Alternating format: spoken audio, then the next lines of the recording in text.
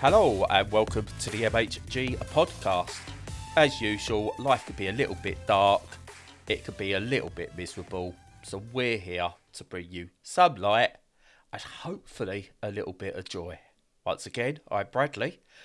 Joining me this week, he's not feeling so well this week, so unfortunately for him, fortunately for me, and fortunately for you guys, I actually get to get some words in this week because he's not feeling very well. It's Stu. Yeah, I'm normally stepping all over the podcast and causing problems, but not today. Yeah. So, yeah, I actually get to get some words in because I'm very timid and, you know, I'm very quiet. And don't get to say Shy, much. retiring. Yeah, that sums you up to a T. Do you know, right, I just want to say, right, I didn't think we was that influential, Stu, right? I didn't think we was that influential, but I like to think that last week we got Suella Braverman sacked. Seemed to be, a coincidence? Or, did we actually bring her down for? Yeah, that was a good time. Yeah, that lasted all of about 10 seconds before government went, how can we screw it up this week?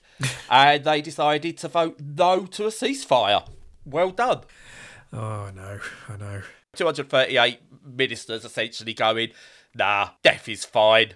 That's pretty much standard for them, isn't it? Yeah. Do you know, I find no matter which party it is, that always seems to be the case. I'm not going to hold Labour up as some exemplars of that. So, they're going to lose this election somehow. Who are Labour? Yeah. They might do. They might bin it. They're going to lose it to the Tories because they're just Tories in disguise. That's true. And I know many Labour supporters. I mean, I'm not a supporter of any political party. I just like whoever's the least evil. But it's like I know many Labour supporters who are going, what is going on? I'm not voting Labour because they're just as bad, if not worse, at the moment with a lot of what they're saying. Yeah.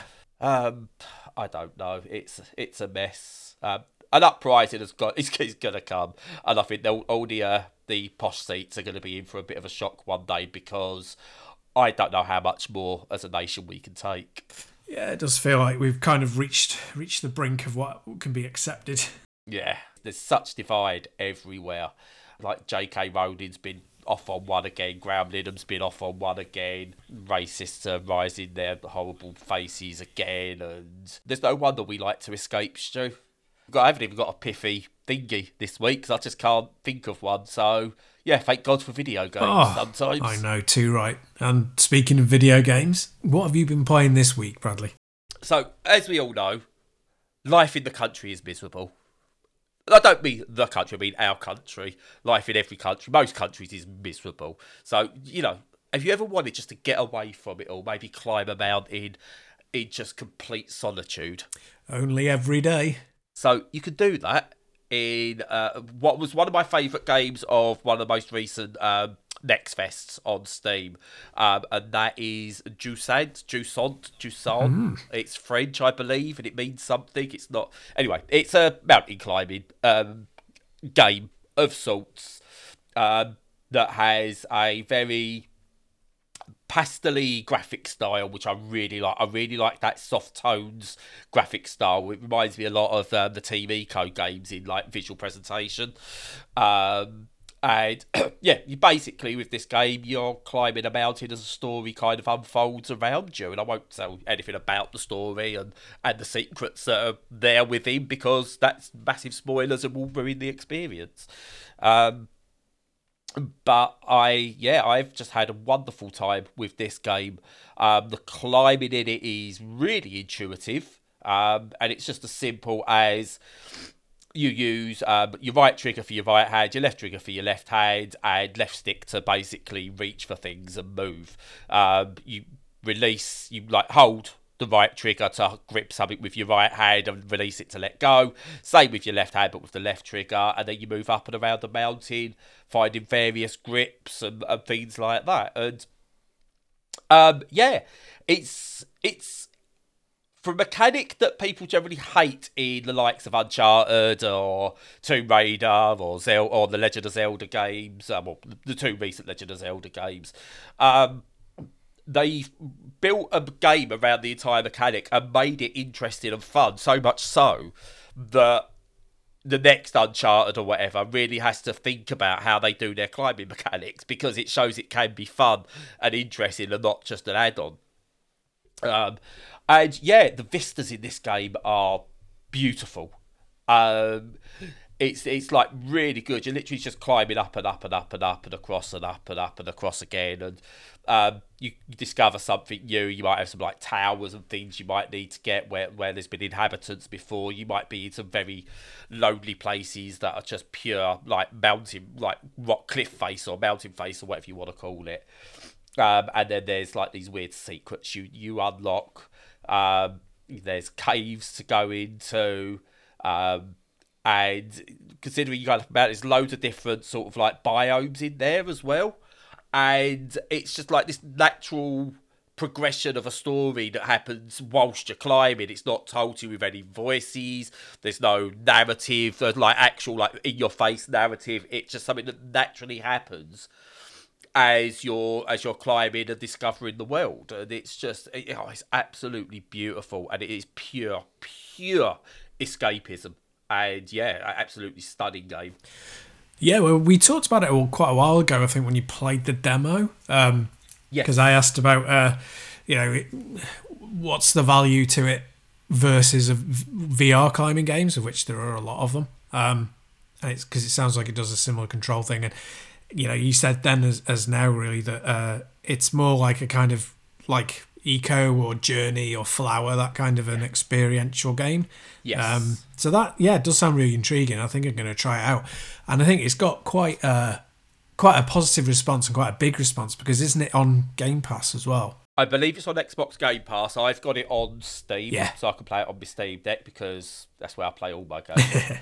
But yeah, it's I believe you can get it for now if you've got a Game Pass sub.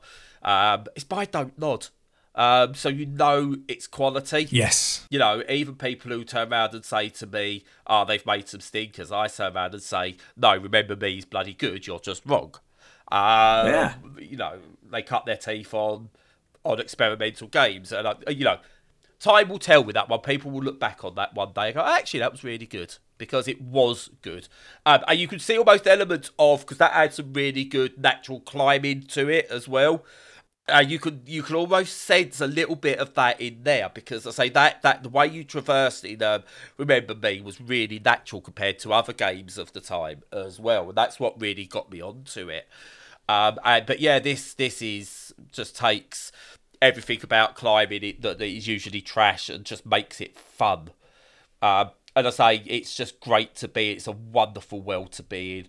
And I just don't want to say too much, because the discovery in it is sublime. Both from the extra things you find to help you climb, to the mysteries you'll discover, all of that is just brilliant. And just the visuals, considering you're climbing up a snowy mountain, just the diverse amount of biomes and visual changes are there is really something to behold. I did wonder from the demo whether it might be a bit samey and lose its impact. Not a chance. It keeps the same impact throughout the game. Doesn't outstay its welcome. It's short enough. It's got a lovely atmospheric soundtrack to it. And absolutely stunning. Yeah, good stuff. I might have to rebuy Remember Me, because I had it on, what was it? Probably PS3? Xbox 360, PS3 it came out. Yeah, I had it. Probably get it for about 50p on Steam. Yeah, it was $4.59 in a sale at the moment until the 21st of November. It's the 16th as we write. So yeah, if you're interested, you got a few days. If you can't get £4.50's worth of value out of it, then there's something wrong. I mean, it is flawed. I mean, I don't want to re-review Remember Me. It's not the best game ever. It is flawed. But it's nowhere near as bad as a lot of people made it out. And at the time when I was just like originally doing reviews and stuff like that, where I was flying through everything, it's one of the games I actually spent so much time with and completed completely finished 100%. There you go, that's the word. So yeah, worth it, I think, definitely. So what's your one game this week, Stu? Well, it's just one, but it's a big one. Because everything, of course, as we've said, is stacked towards the end of the year, which makes trying to fit everything in fun if you want to review these things. But I, took the plunge, and it was definitely worth it. And that is Cyberpunk 2077 Phantom Liberty, which is it's called a DLC, but it's like The Witcher, Blood and Wine. It's big enough to be considered a game in its own right, really. It's like probably 12 hours or so, but massive for DLC. And they've done it again. They've done it again. They've had a great core game, and then the DLC has just absolutely knocked it out the park towards the next park, past that park and into the next city boundaries. So it kind of takes everything that was good about Cyberpunk 2077, which was a lot. It was an excellent, excellent game. I know that it had like teething problems, and of course that changes how people feel about a game, but it was a really good game even with some of the bugs. And then they've kind of stomped all the bugs, and they've also now done the DLC, which incorporates all of the changes. It's got a new kind of development and weapon system and upgrade paths that are like more applicable to what you're doing. They're easier to understand, and they have better perks. And more importantly than that, because I always enjoyed the kind of the weapon combat systems, all of that anyway. Well, even better than that, even though that's improved, the interactions with people have got even better. And again, that was already good. So what it does so well, it kind of makes them sort of prescriptive. So it's still an RPG. It's not kind of like you're just wandering around like a Bethesda game and you'll speak to people, and sometimes what they say is interesting and sometimes it's not. It's got that thing where everyone's part of a faction. You have a relationship to that faction, whether it's positive or negative or neutral. And there are people within those factions, some of whom you'll need to connect with and some who you'll want to avoid or you want to have combat with. And you've got special characters who you need to have full, they take off on branching paths of narrative. And the way that it flows and intermingles with all those things is so good. The pace is kind of really amazing. It never flags, but it doesn't feel like it's pushing you too hard to do one particular thing or go in a certain direction. But at the same time, it doesn't make you think, oh my God, a nuclear bomb's falling out the sky, but can you go off and collect, 20 rupees for this person before you stop that happening? Yeah. The balance of that is really clever. And overall, CD Projekt Red just feel like they've picked apart all the things that make a Western RPG and just discarded the fluff and just left it out.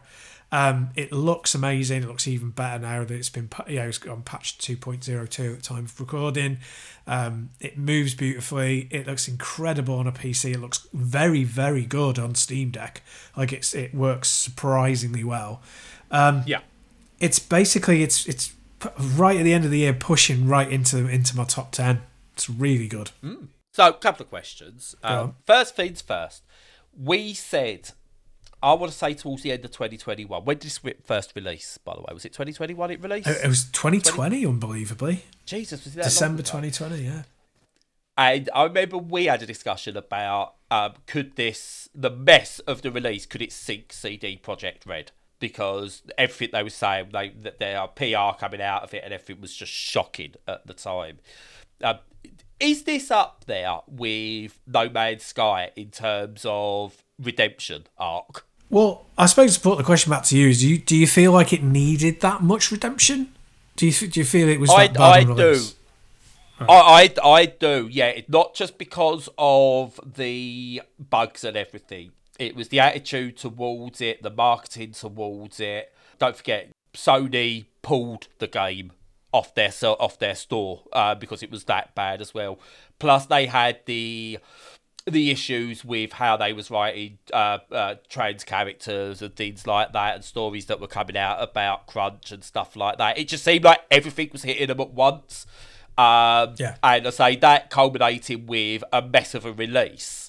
Whether everyone had that or not, doesn't matter. It got out there how bad of a mess it was.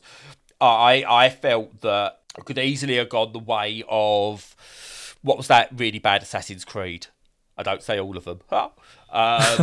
The one that was set in France. But anyway, the really, really bad Assassin's Creed that absolutely tanked the way they did things, because I think they was talking about, it was the same game where, Ubisoft Montreal, or whoever it was that made that one, were talking about you couldn't just make female characters. It was difficult to add female characters into the game or something. Some bollocks, and it had all the bugs with the teeth and the eyes and stuff like that. It was that levels of bad. And I didn't see a recovery for that particular game. I really imagined CD Projekt Red getting it out to a point where it was passable, and then just moving on, just going, oh look, here's Witcher 4 or something like that, to try and sort of like divert attention away. So yeah, I'm impressed with what they've done here, and they've stuck to it, and they've rewarded those who were along for the journey. I think it's really impressive of them. And credit where credit's due to them, I think. Yeah, I mean, we kind of being on the inside of it a bit more, see a lot of the failings, and I think of that initial release, and I think that the general public didn't always have such a bad regard of it. I think mainly because on the new consoles it ran really well. It had to be, pulled from the old consoles, and I think it disappeared off the store completely, but it was really only PS4 and Xbox, whatever they're called, the one that I've got, where it was really, really unplayable. And there were some issues on the PC versions, basically. Yeah. There were problems with the PC versions, but they weren't insurmountable, and some of them could be brute forced out of the way. And I think the overall view of that, plus the issue with like trans representation and some of the sexism in the game, made it all feel a bit of a mess. It's on a technical, let's deal with the trans thing first. It's far less sexist than it was, I'm really pleased to say. Yeah. There's still a couple of billboards that are kind of sexist in a way that, I think they're trying to say, oh, we're in on the joke. We're using the male gaze as a joke kind of thing here. Yeah. And I don't think they are, and I don't think they've succeeded in that. I think they've learnt that lesson, but they've left a couple in because otherwise it wouldn't be the same world that it was. Of course. Which I don't condone necessarily, but they're practically non-existent now in Dogtown, which is the new area that you're in, and a couple of the new areas I've seen. Yeah, it's pretty much gone. You can have any body type that you want now as well, which is great, with any genitalia. I think you could do that in the original game as well, because I remember being quite surprised that was in there, considering the furore around it. Yes, exactly. So I think they wanted to. I think they thought they were clever, walking a tightrope between, having sort of LGBTQ plus representation and showing hypersexualized imagery. Thinking, I think they understood satire like Alanis Morissette understands irony. Exactly. I think it was tonal whiplash. I think they got it wrong. I think they've made up for it now to a degree at least. So there's that. Yeah, and we always say that if you make a mistake, own the mistake, and that's what they've seemingly done. So proof will be in the pudding for whatever their next game is. But yeah, seemingly benefit of the doubt, they seem to have learned from their mistakes. Yeah, they do. And on a technical level, it was never as bad as Starfield was on the PC. Good God, that thing was an absolute mess. So, all that Assassin's Creed game, I've no idea which one. I haven't bought one of them in 15 years. But, so, it's technically excellent. It's almost peerless looking. It runs really well on practically anything that you put it on. The story's great. It's just a really excellent video game now, and I think I think it's turned it around to answer the question. Yeah, excellent. And the other question I've got about it, and I can't remember this. I need to go back and play it, and I've never really got that far into it yet. I've just been playing Yakuza, not Yakuza because it's not Yakuza anymore. I've been playing Like a Dragon Gaiden, The Man Who Erased His Name, because that's a title. And it is fully self-contained.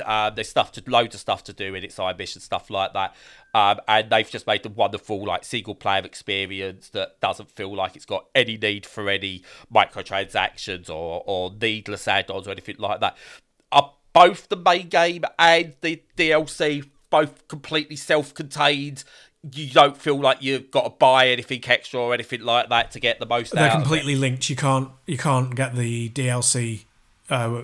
Even if you buy the DLC, if you've not played... Yeah, no, sorry, what I meant was, there's no sort of microtransactions or gubbins, is there? No. No, good. No MTX, nothing else needed. Nope. Good. I'm glad that. It's one I've got to get round to playing. I didn't play The Witcher until a few years after it came out, so I think that's how I do things with CD Projekt games, so I'll get to it. I'll get to That's it. the rule of thumb for like 99% of any RPGs. Don't bother with them for at least a year. I'm just an idiot for jumping in on them. Yeah, but no, I say virtual tourism. We should do another thing on actual virtual tourism one day because, as I say, you played Cyberpunk and me playing the Yakuza Like a Dragon games. They are the best examples of virtual tourism, I think, and show how you can make good open worlds without having to be empty. Yeah. What I want to know about Like a Dragon is, which is the one that allows you to play Daytona? Because I am tempted to buy it just for that. That's this one. Like a Dragon, Gaiden, the man who erased his name. Cool. So, just very quickly, like, with that, here's a list of the games, right? This isn't even including, like, the traditional Japanese, like, shogi games and stuff like that, and slot car racing and karaoke. These are just the video games you can play in the arcade. Your Alex Kidd in Miracle World, Alien Syndrome, Enduro Racer, Fantasy Zone 2, Galaxy Force, Global Defense, Maze Hunter 3D, Quartet and Secret Command, Flicky, Virtua Fighter 2, Sonic the Fighters, Fighting Vipers 2, and of course Daytona USA 2. Oh my god, that's insane! And as I said in my review, it's a better compilation of retro games than an actual retro game compilation. That is nuts. That is such good value. Yeah. That's amazing. And there's claw machines in the arcades and penny pushers and things like that. So, you know. Wow.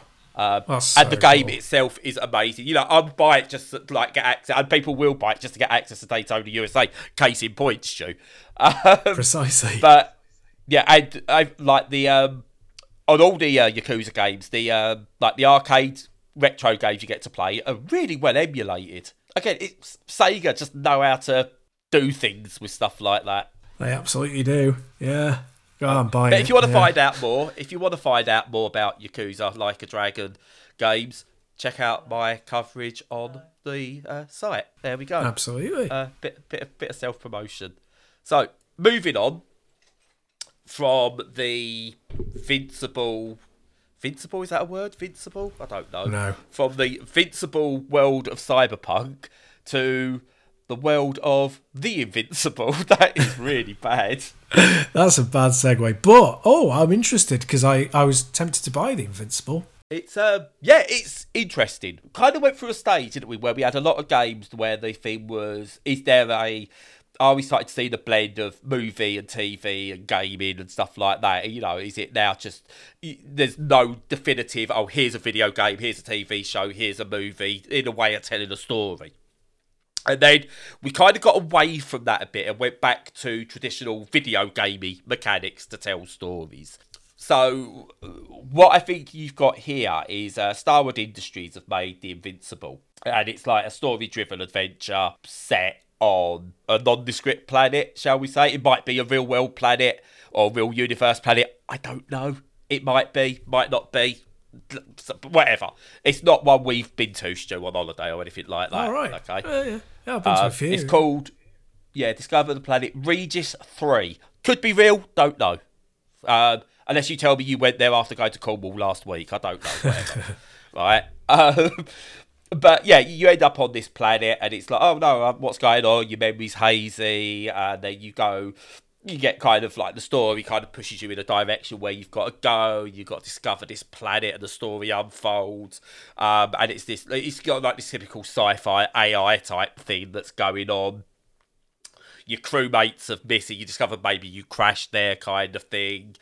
And sort of like you go, oh no, where are the rest of the crew? And we have to go looking for them.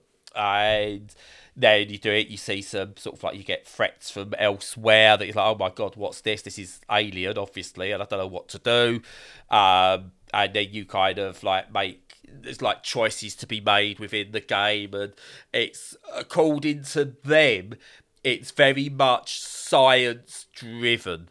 In that way, it's not like totally unbelievable, and I always take that kind of thing with a pinch of salt when it's set on a different planet, because it's like, is it? I don't know. I'll take your word for it. I'm too stupid to know the difference.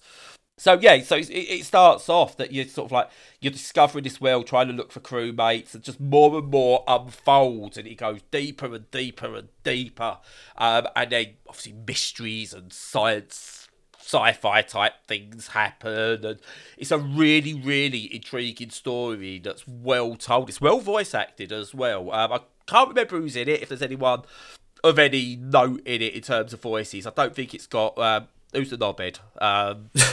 Yeah. I don't think it's got like Troy Baker or anything in it.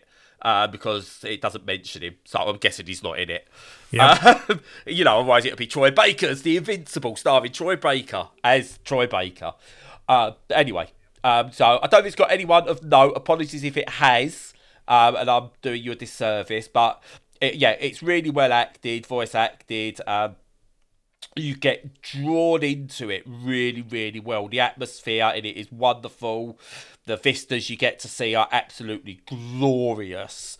And the story is really, really, really intriguing. And for what is generally feeling like a walking simulator for the most part, has quite a lot of interactivity that really bridges, again, a gap that I didn't realise was there between full-on walking simulator and full-on video game.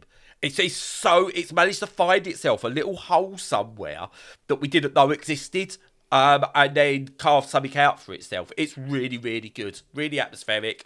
I wouldn't say enjoyable because it's not a fun game, so to speak, but it's an intriguing game that you want to be part of. It's like watching one of those films where you're a bit on edge watching it and not quite enjoying it, but you can't think of another word for it.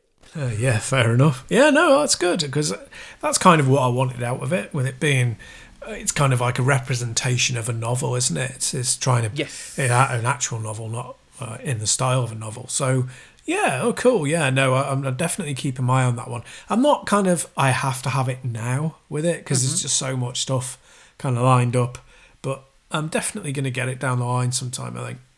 Yeah, and we're on one of these again where it's like a decent price. So I should have said, like previously, the Jusant is, or Jusant, again, I'm not French or anything like that, it's just over 20 quid. This is 25 quid. We're looking at really well-made games at a decent price point as well, compared to 70 quid for whatever, broken trash might come out from Activision or whatever.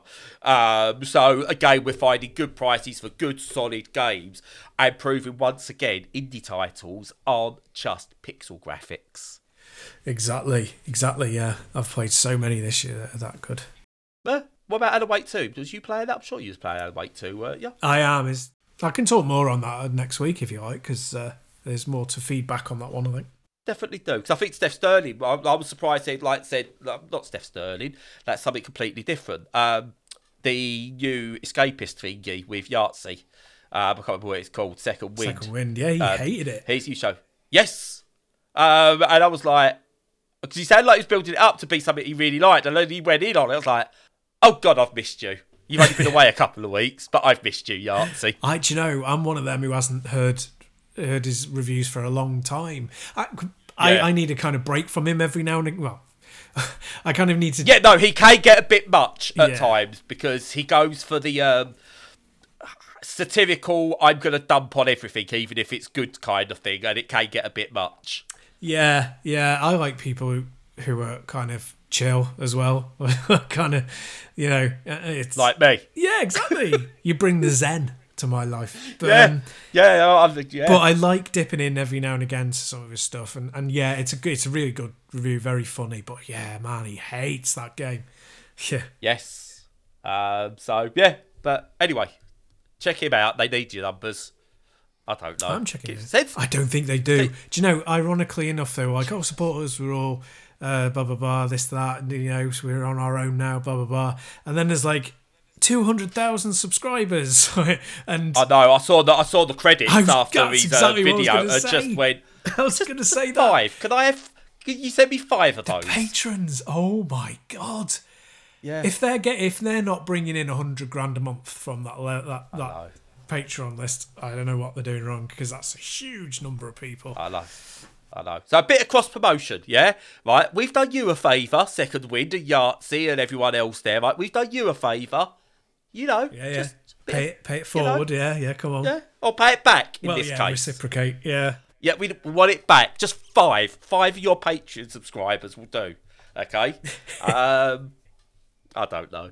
Anyway, moving on. Just one I want to touch on briefly because it's one I don't think I'm going to get a chance to play. I will play enough of it, but it's one of those I'm going to play little bits over many, many months. So it's kind of going to be, I've only played a couple of hours of it, so here's a couple of hour in review. And it's My Time at Sandrock, which is a quasi-sequel of My Time at Portia, I believe. Okay. I'm sure that's what it is, My Time at Portia, yeah. It's like a quasi-sequel to that, or set in the same world or whatever. I didn't really play My Time at Portia, so I don't really know. But basically, it's a life sim, sandbox, adventure, RPG style game. So you play as your character, which you can make as you want. And you turn up on this like ranch type area. It's like desert, like Western style Grand Canyon-y type world.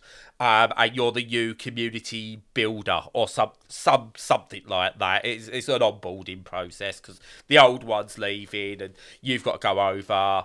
And then you've got to, for some reason, it's all in ruin. So you've got to rebuild the town of, the settlement of Sandrock. You've got to go out, you've got to gather resources, convert them, trade them, etc., etc., etc.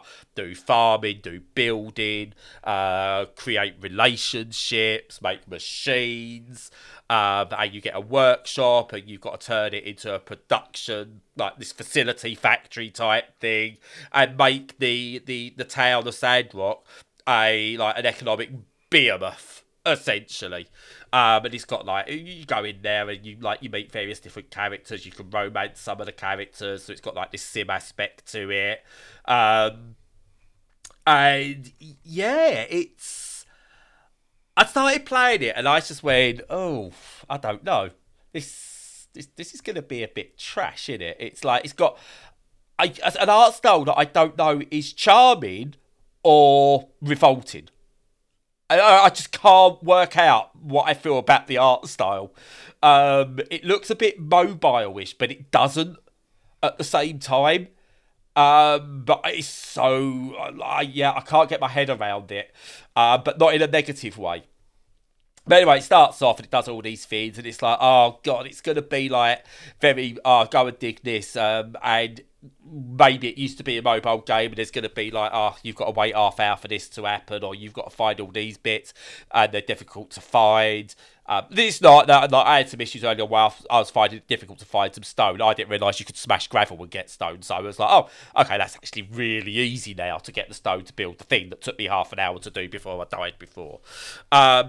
You go round, you collect the bits, you make some stuff, you get told to do other bits, little missions, make some more stuff, and then eventually you get basically left to do your own thing. It's like a 3D version of Stardew Valley, but without that much of the depth of Stardew, or the charm of Stardew Valley, but it still has its own charm. It is so hard to sort of like put into words why it's different and why it's not as good, but it's still good. I suppose it's like saying, buy your £4 steak from Tesco. Yes, it's good, but it's not as good as that fancy £200 steak you got from like that Japanese Wagyu restaurant or whatever, that was cooked by an actual samurai's sword, virgin fire or whatever. I don't know, whatever they say. Yeah, there you go. That's your review. It's like a samurai sword's virgin fire. Cool. But yeah, you go through loads of quests, crafting, building, all that kind of stuff is in there. I'm gonna play it with Edith. I think it's charming enough. There's like, you do have to like some enemies, so there's some combat, but they're like cute enemies, critters and stuff like that. And yeah, it's cool. But it's not. I can't say to everyone, "Oh, you got to go and get this." It's just, it's fine, and I'm enjoying it when I thought I was going to absolutely hate it. So yeah, there's that.